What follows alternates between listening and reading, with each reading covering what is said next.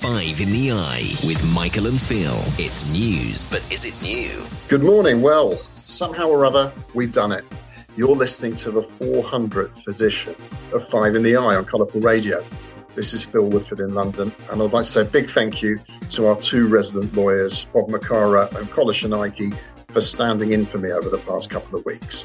And joining Phil for this landmark show today, it's me, Michael Ohajuru, revealing that we have a very special guest. It's none other than the playwright, author, media personality, and everybody's favourite intellectual, Bonnie Greer. We'll welcome her properly in just a minute. And for our first story, we're going to be looking at the so-called Windsor Framework for Northern Ireland. Has Rishi Sunak found a way out of the post-Brexit impasse? And why is the Biden administration so interested in developments on the other side of the Atlantic? Five in the Eye. Our second story this week is the hullabaloo over words getting changed in books. First, it was Roald Dahl being made politically correct for the 21st century. And then there were reports of James Bond author Ian Fleming having his words both shaken and stirred. Essential adaptation for a modern audience, or the woke rewriting of history? And what's story number 3 today? Well, it's our old friend ChatGPT. School students taking particular exams will be allowed to get the talkative AI to write essays for them. For our fourth story, there's been a revival in medieval medical cures, such as leeches and maggots. Michael probably remembers them from the first time round. And to conclude the show this week, it's the man who spent nearly 3,000 consecutive days visiting Disneyland. He's entered the Guinness Book of World Records. That was no Mickey Mouse effort on his part. And that's this week's Five in the Eye. Five in the Eye. Well, we're going to kick off this week by introducing our very special guest, Bonnie Greer, who we trailed at the start of the show. Bonnie, what is there to say about you that people don't already know from your many media appearances? Playwright, author, as we said at the top of the show, everybody's favourite intellectual. You're very welcome back to Five in the Eye. Thank you. Thank you. Great to be back. Thank you, Phil. Thank you, Michael. We're going to kick off this week with Northern Ireland, because we've moved apparently very quickly from the world of the so-called protocol to now something called the Windsor Framework, a name that I think might possibly be more inclined to appease unionists than to satisfy nationalists. The Windsor Framework. And the idea is that we're going to make it easier for goods that are just for use for sale in Northern Ireland, coming from Great Britain, just to sail through on a green lane, while goods that are bound now for the Republic of Ireland and the EU, they would still have checks done. There's something called the Stormont break, another great piece of jargon where maybe if we get the Northern Ireland Assembly up and running again, they would have a chance to block or delay further pesky EU rules. And that was a sop to the DUP in Northern Ireland. The DUP, of course, famously... When did that happen, Michael? When did that happen? When were they told that? Well, I think the DUP. Well, I don't know when exactly all the negotiations with them have taken place and how happy they're going to be with it all, Bonnie. I mean, what did you make of all this? And also, we're quite interested, I think, in the role that America plays in all of this, because obviously from the Bill Clinton era with the Good Friday Agreement right through to the present day, the Biden administration very keen to keep that open border and take quite a strong, interest in this issue, don't they? Well, it's first of all, unless Northern Ireland will be under the jurisdiction of the European Court of Justice. Now they say, only like 3% of the laws will be, would go to the European Court of Justice. Well, it doesn't matter if there's 0.001. I mean, this is the only part of the United Kingdom that is would be adjudicated by this court. Now, that's why Brexit is absurd. I mean, literally absurd. It is absurd. Now, you got one part of this country that's going to be in that situation, and they're not telling people that. That's the first thing. So, the Windsor Framework, which they drag poor King Charles as if he's got enough on his plate into this thing, which they never should have done, because that's really unconstitutional. That's just really awful. And then they bring him to shake hands with the European president, which was, and then this thing called the Windsor Framework to appease a party that will not sit down in the assembly so that the province can have a government.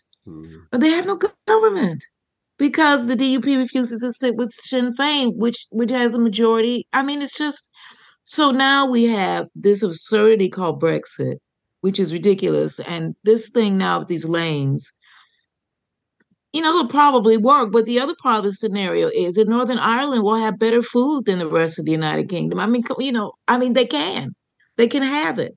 They can get that food. So it's going to I don't know what's going to happen. It's such a mess. And it's such a con that I think that, people might blow up at some point about it, because it's actually the Ursula von der Leyen called Rishi Sunak dear Rishi, which I thought was very clever. I mean, because they won. Europe won this. They won this round. So it's as simple as that. When you say they won, Well, I'm a Remainer, so what I mean is, they nailed this. Okay, as far as I'm concerned, and they did. It was the only way it could go.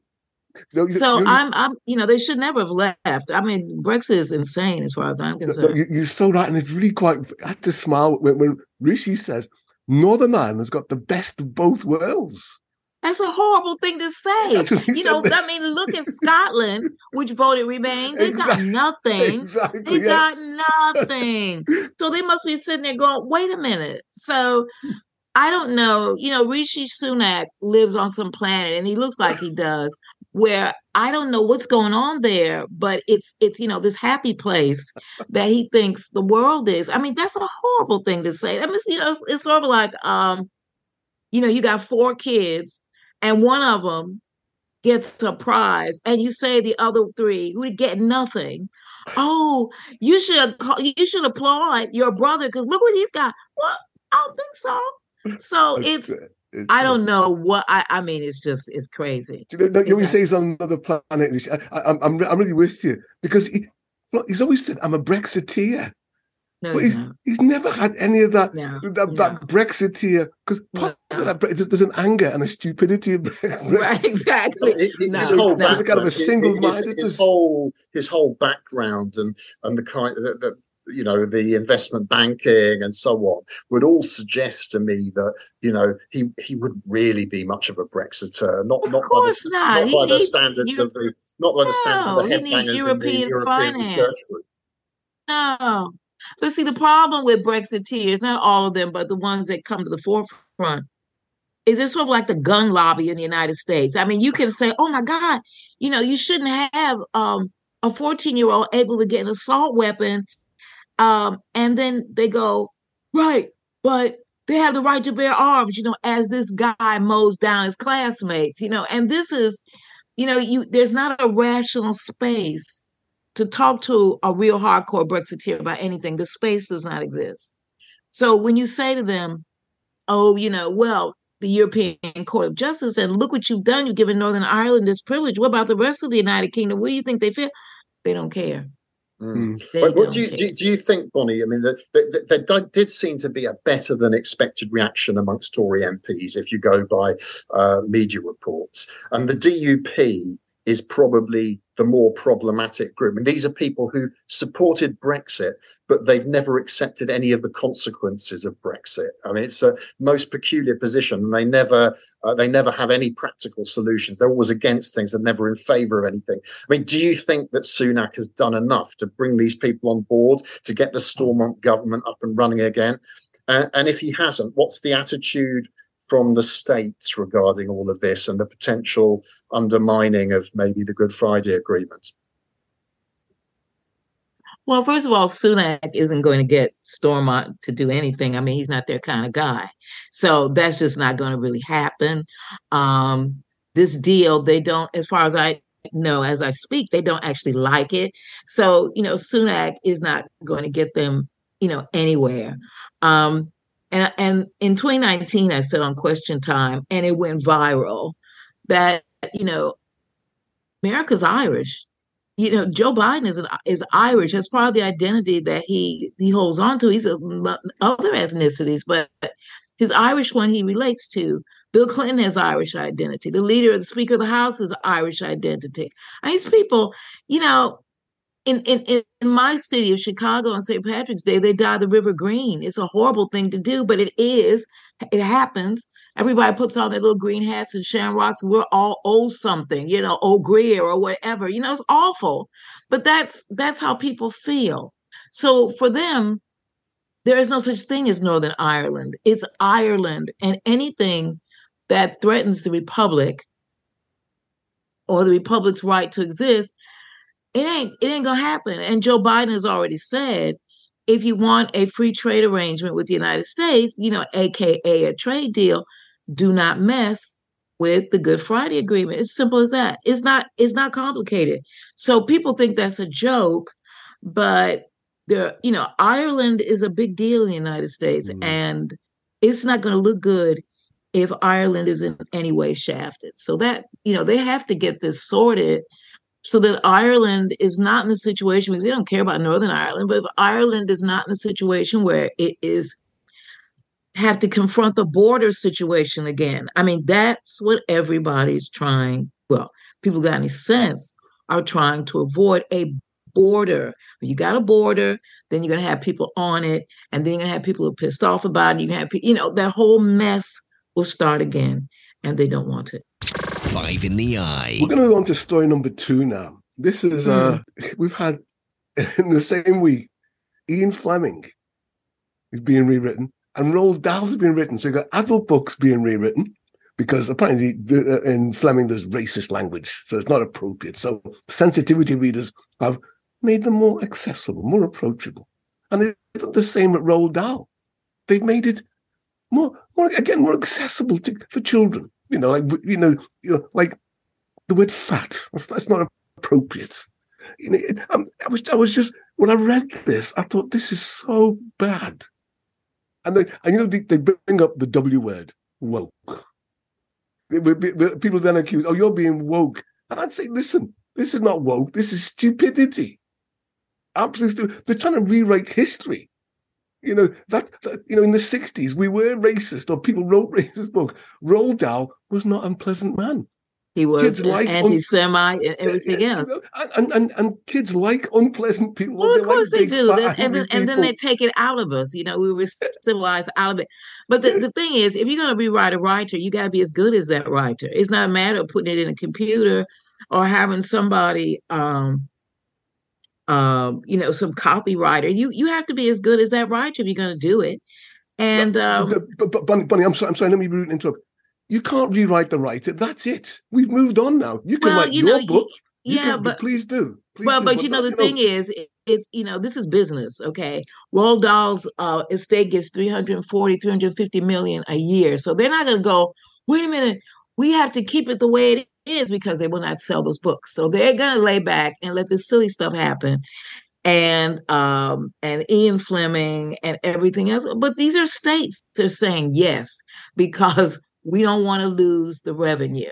Now, unfortunately, people are going to be reading these books with Band-Aids on them, and the book is of its time. It's of its person. Thank you. And that's what, but you can't, but this is all business, Michael. This is all business. This isn't about anything else. This is, as they say in The Godfather, strictly business. So if you want to lose 350 million a year because you want to hold the integrity of the writing, most people, the lawyers would say, no. Because 85% of the people who buy the books don't read them all.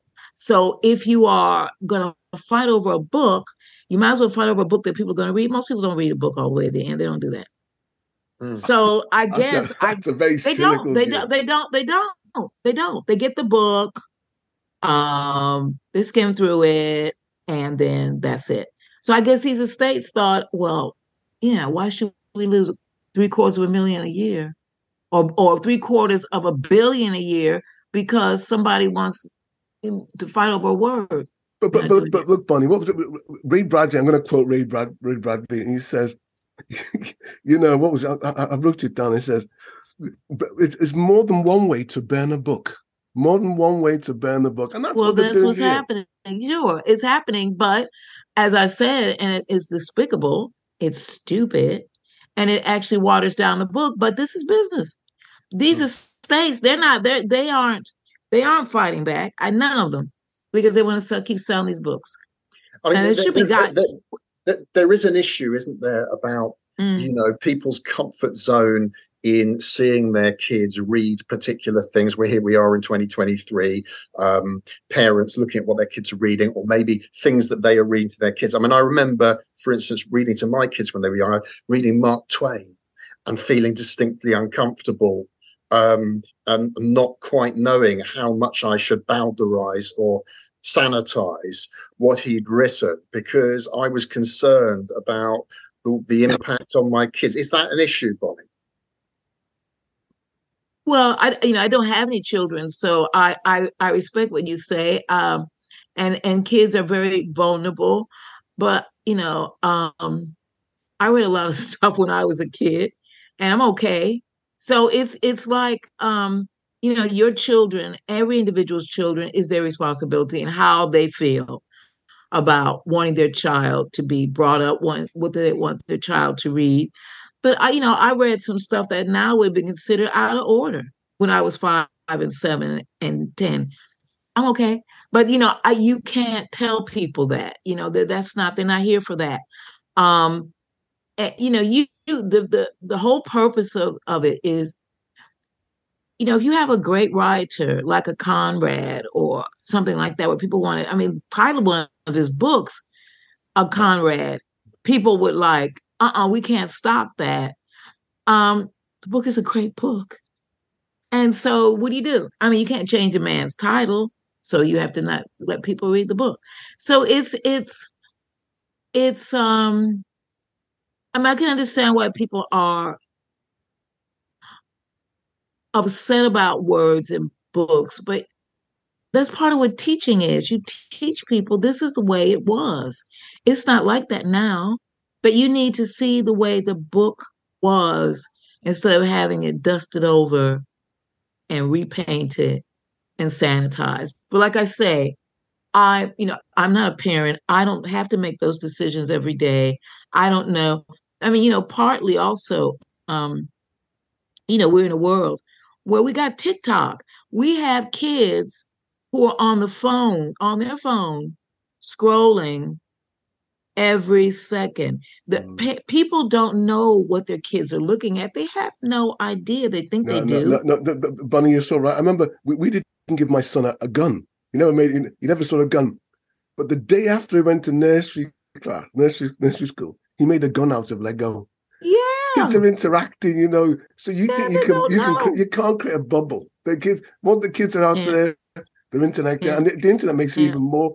It's all out there. TikTok is, I saw something on TikTok the other day it was ridiculous, and it got 1.5 million views. So a whole bunch of people are immersing this woman's idiotic theory about I can't even go into it. It was unbelievable. Just before we finish this, what's your view on what the DeSantis is doing in Florida and banning these African history books because they make the children feel uncomfortable?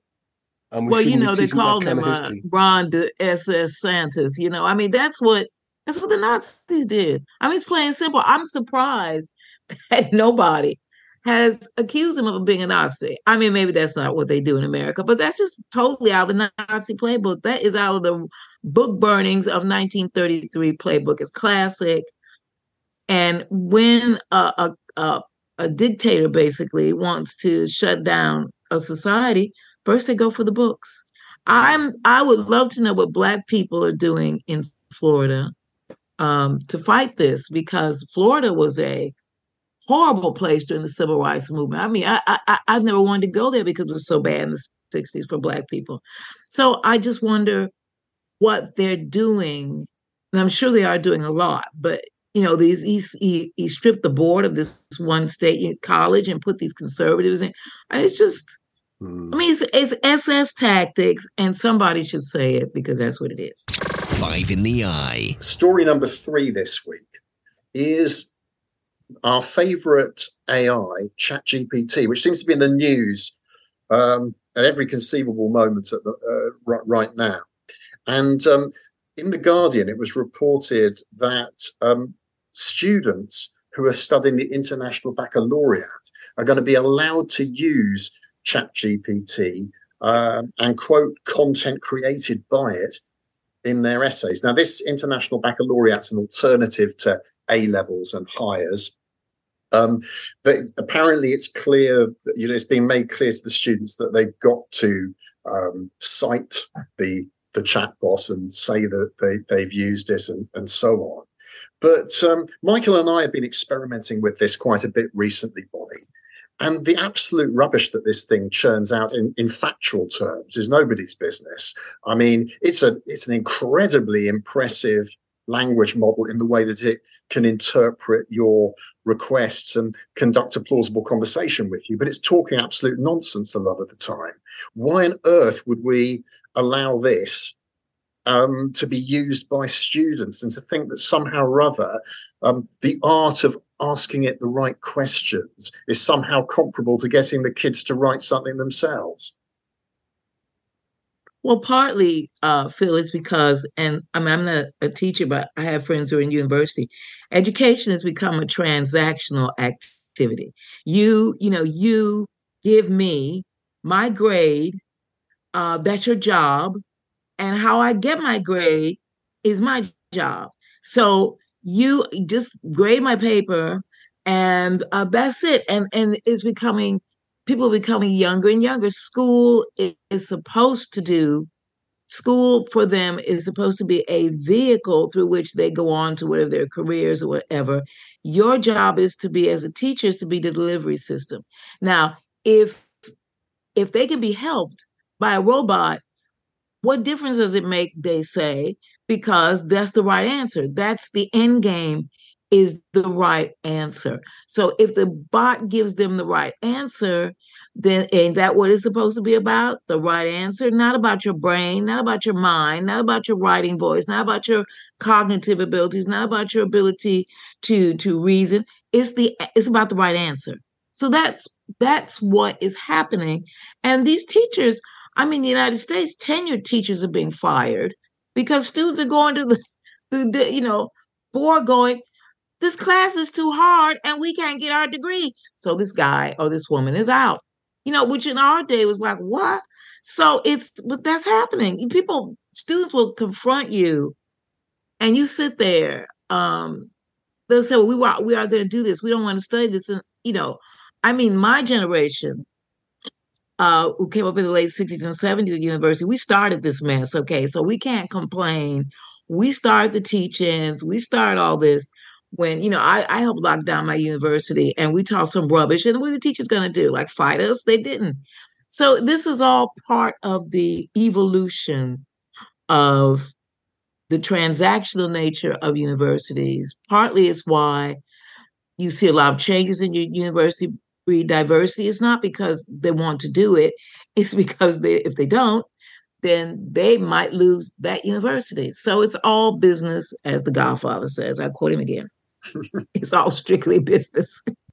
Now, Michael's a big fan of ChatGPT normally, but Michael, you think maybe a line's being crossed here with the idea it's okay? Definitely, because it says, how can you quote a source which is not a primary source or a secondary source? What kind of source is AI? Because the AI gets its stuff from out there somewhere. So you've got to go where the information comes from. And that, for me, I have no problem in using AI, but with a critical eye, understanding what's being told to them, rather than just accepting it as fact. Because as you and I know, Phil, a number of times when we looked at AI, it kind of gets it almost right, but it's not never 100%. There's always a little bit of stuff in the way, that they're not quite right. So yes, let's but bring it's not in. sentient. It's not sentient, Michael. It's not sentient. It can't move past its algorithms. So that, so the algorithms are set and based on certain things. That the mechanism can't go past it. You have to play with it. Somebody else has to play with it who invented it to make it go past. But it's not going to do that. What do you think about the argument, Bonnie, that says, look, kids are now moving into a world where different skill sets are required? In the past, they used to have to be able to kind of, write stuff themselves, generate it themselves, because they were going to go into jobs where they were expected to do that kind of thing. Now they're going to go into jobs where they're not going to have to do anything themselves because they're going to be using the AI in their jobs. I mean, this seems like a real thin end of the wedge kind of argument to me, but I see it put forward on social media and by some serious commentators. I mean, do you buy that? Well, the main thing that we have is we have a very quite glorious brain that's evolved over millions and millions of years. It's quite a wonderful tool. And the more little machines that we make to do our thinking, the less the little brain will do. And so we can't actually grow. I'm for expanding the human brain and the human capacity. And you can't with all of these algorithmic toys and helpmates and whatever's floating around. You don't get a chance to think. I mean, I'm on the screen more than I should be. It's ridiculous. You can get on here and then it's like 5 hours later and you don't realize you've been on this stupid, so it's something that I think we have a chance to modulate, but we don't have much of a chance to modulate because this is a generation, especially Generation Z, they don't have any other life outside the screens and the phones. But isn't that what they should be being taught? How to modulate, how to use it. It's a tool. I talk about AI as assisted inspiration. Mm-hmm. It's one up from a blank piece of paper. Mm-hmm. So you write it can be, but you want to make sure. You want to make sure because of the way it's a lot of social media and these things are built. They're built. It's like they're built to make you come back. You got to come back. You have to come back again. They never let you go because if they let you go, then that's the end of them. So they always have to have you come back. And the way they make you come back is to build drama. So it's always an edge going on with this. It's never, ever a settled thing. You never see a social media particularly or any of these things saying, thank you for working with us. Have a nice life. They never do that. They want you to keep coming back and back and back and back and back. Then what happens is you start to doubt your own capacity. And that, I think, is the last, that's the bad part. I agree. And that's what's happening with young people now, particularly girls, where you begin to doubt your own capacity. Like some woman I saw, a young woman who is Asian, and she's come out with Indian descent, and she's come out with a beauty line where she wants to celebrate the beauty of Asian women because she's been on covers and everything. And then you look at this woman, she looks like a white woman, but she doesn't. But see, she's taken the beauty standard, and she thinks because she's of Asian descent, somehow it's moved in some other space. It hasn't. But you can't, you can't say that to people and they be conscious of it because their lives are wrapped up in their phones and in their screens, so they can't see outside of it. And I think our generation, certainly mine, is probably the last one to be able to make a warning about this. It may be too late, but I looked at this woman and she looked like a white woman. What is a, So so she's getting a lot of traction. At the same time, she's selling an image that is European.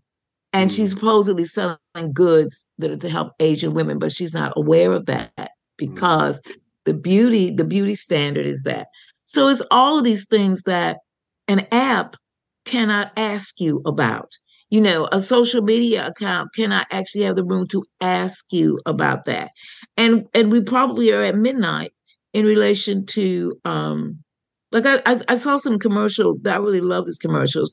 And it's for some kind of company, and they have these little kids on it. They're about 7, and they go around saying, "I wish I could make an app so I can understand what my dog is saying. I wish I could make an app so I could see my dreams. I wish I could make an app so that I could make some ice cream. Always when I open the refrigerator, there's ice cream.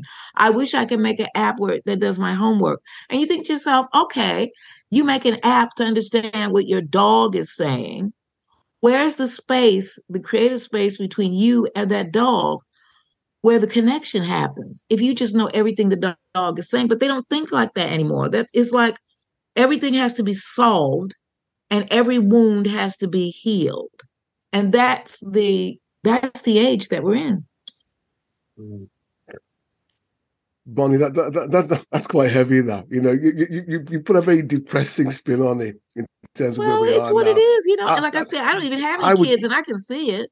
I would argue something different now. Okay, we've got to teach our kids that these are the tools. These are tools to help us progress in life, to help us understand the world better. Help us. But Michael, who is us? See, that's my question. Who is us? See, if you say these are tools to help us progress, who is the us? And that's what these social media and everything is challenging. Who is the us? If you decide that you don't like Meghan and Harry, you're off a whole lot of networks. Okay, I get where you're coming from, but I would argue a key part of it, and this is this where you need good teachers for you to be the first of you, to be an individual. And that's a challenge now with so much groupthink and collectivity and following and being followed. But Michael, you got kids. Do they want to be individuals? I mean, your kids do, but I'm asking as a general question.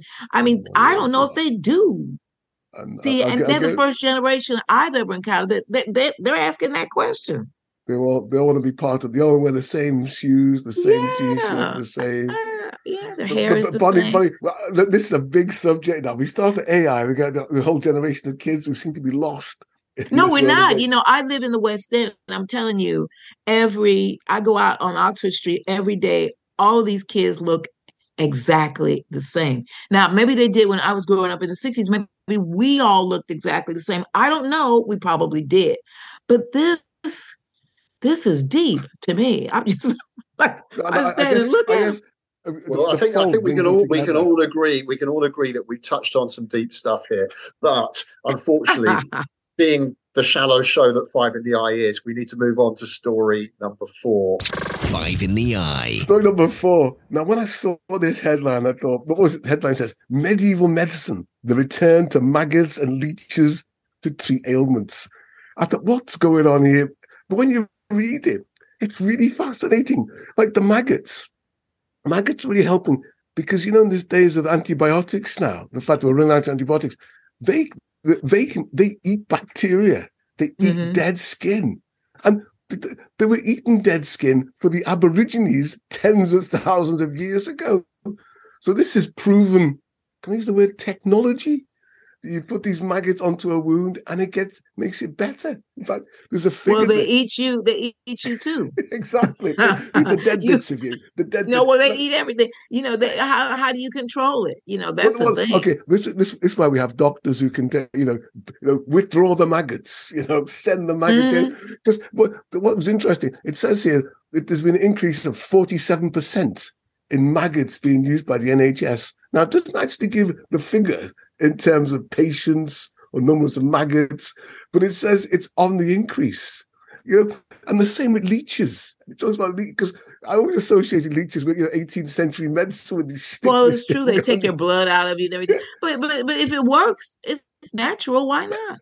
The maggots are going to get us in the end anyway. So, it's like, they can start early. I mean, get used to it.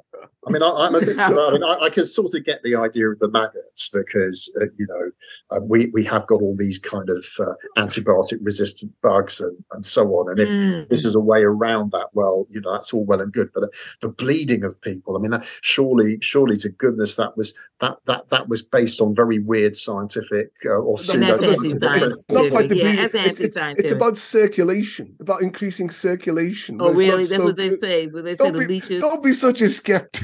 No, the leeches. Do you think that if I go down to my local GP in the near future, the normal response of a classic NHS GP is obviously take paracetamol, get plenty of rest, drink plenty of fluids, come back in a week if you're not any better. Do you think that now that will change to be kind of leeches and maggots, Michael? The short answer is no, it won't. Yeah, well, these things are expensive. They cost. Well, that's the other thing, Michael. That's the other point. This is rich people's medicine. Okay, you're just going to have a maggot on you. You have a leech on you. Yeah, no, this is rich people stuff. You're going to have a leech on you. You're going to go out and find a leech, and they have to control the leech. And they got to feed the leech, and then they give then technicians have to be there to make sure the leech does not over leech. And so it's like this is rich people's medicine.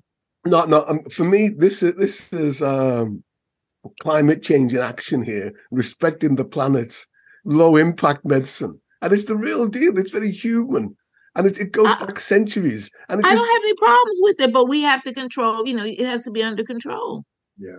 I mean, I can't help feeling I can't help feeling on the NHS. They'll put the leeches on, they'd forget they had, and a couple of weeks later they'd remember again. That could happen. That could happen. You wind up and you think, "Where's my foot?" Five in the Eye. Our final story this week takes us to Southern California. There's a gentleman called Jeff Wright of Huntington Beach, who has now been certified, apparently, as a world record holder by the Guinness Book of Records after visiting Disneyland nearly 3,000 times in a row. To be precise, 2,995 times. You'd think that he could have managed the extra 5, wouldn't you? But maybe there was some particular... You would think so. He couldn't quite clock up the 3. You recognized him. That's what happened. They recognized him finally. But it all started apparently back in... Phil. Yeah? I was just telling you when it all started, really Michael, back in 2012. Oh, yeah, tell me, Phil. Because he was out of work, and he and his friends had annual passes, and they thought it'd be fun to keep on returning. And then it just kept going. And so you can maybe if you start something like this, it becomes a little bit addictive. Well, if you think that you will have a chance of getting into the Guinness Book of Records for sweeping, for how many times you sweep the floor, how many times you wear Mickey Mouse ears, how many times do you how many times you take a picture with Donald Duck. I mean, it's for people to get themselves on the map. That's it. And for him to even say it shows the kind of times we live in, because I know there probably have been people who've gone to Disneyland before 3,000 times, but they've not had anybody to tell to or any mechanism to say it. So now you can say it, and that's the age we're in right now. So I'm sure somebody's going to try and beat this record because the record exists. No, come on, isn't this classic famous for 15 minutes? No, not in these days, Michael, because there's too much else going on. Do you know what I'm saying? It's like it's too much. I mean, you can talk about a guy going to Disneyland for 3,000 times. Besides thinking he's a nutter, even in California, they would think it. The fact is, it's just not crazy enough. Now, if he had actually entered Disneyland and attempted to be Mickey Mouse 3,000 times, that would have been, but that would have been something, and his attempts to elude the police, that would have been really, that's a movie. I mean, that would have been an incredible thing to do. But someone actually... I had this kind of image of Groundhog Day here, though, because I mean, isn't it? I mean, I have to admit I haven't been to any of the Disney parks, but I'm thinking the same parade goes on every day, and the Mickey Mouse greets you in the same place. No, he just goes past the thing, but that's it. You know, and you know, somebody out there is going to beat his record. Somebody's going to do something in Disneyland that he hasn't done. And that's just how these things go. I would reckon somebody trying to enter Disneyland as Mickey Mouse and see how far they get. But you know, it's that's a challenge. Or Walt Disney, no. or the ghost of Walt Disney, which is even better. And you know, go into Disneyland. Bonnie, Disneyland. Oh, come on, man! This guy. Disneyland. This guy's just he's living his dream. He's living his dream. And isn't that a great thing today? You can live your dream visiting Disney every day. Now, to your point, he may be a bit mad. He may be upset. But it's his madness, his absurdness. And we you know, it's okay. I mean, you asked me the question. I mean, if somebody said that to me, oh, I just broke the Guinness Book of Records for visiting Disneyland. First of all, one of the few times I've been rendered speechless from the absolute banality and also quite craziness of it.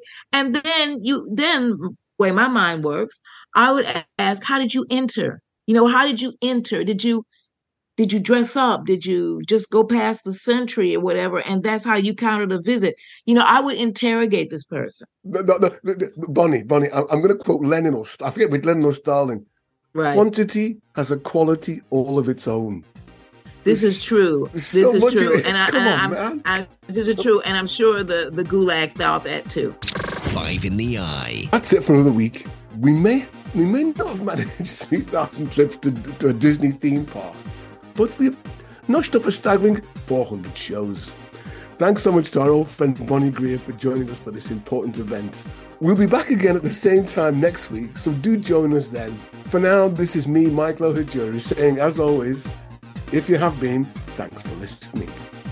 And this is Phil Woodford reminding you to keep an eye on the news, as you never know what we'll be discussing on next week's 5 in the Eye. Goodbye. 5 in the Eye with Michael and Phil. It's news, but is it new?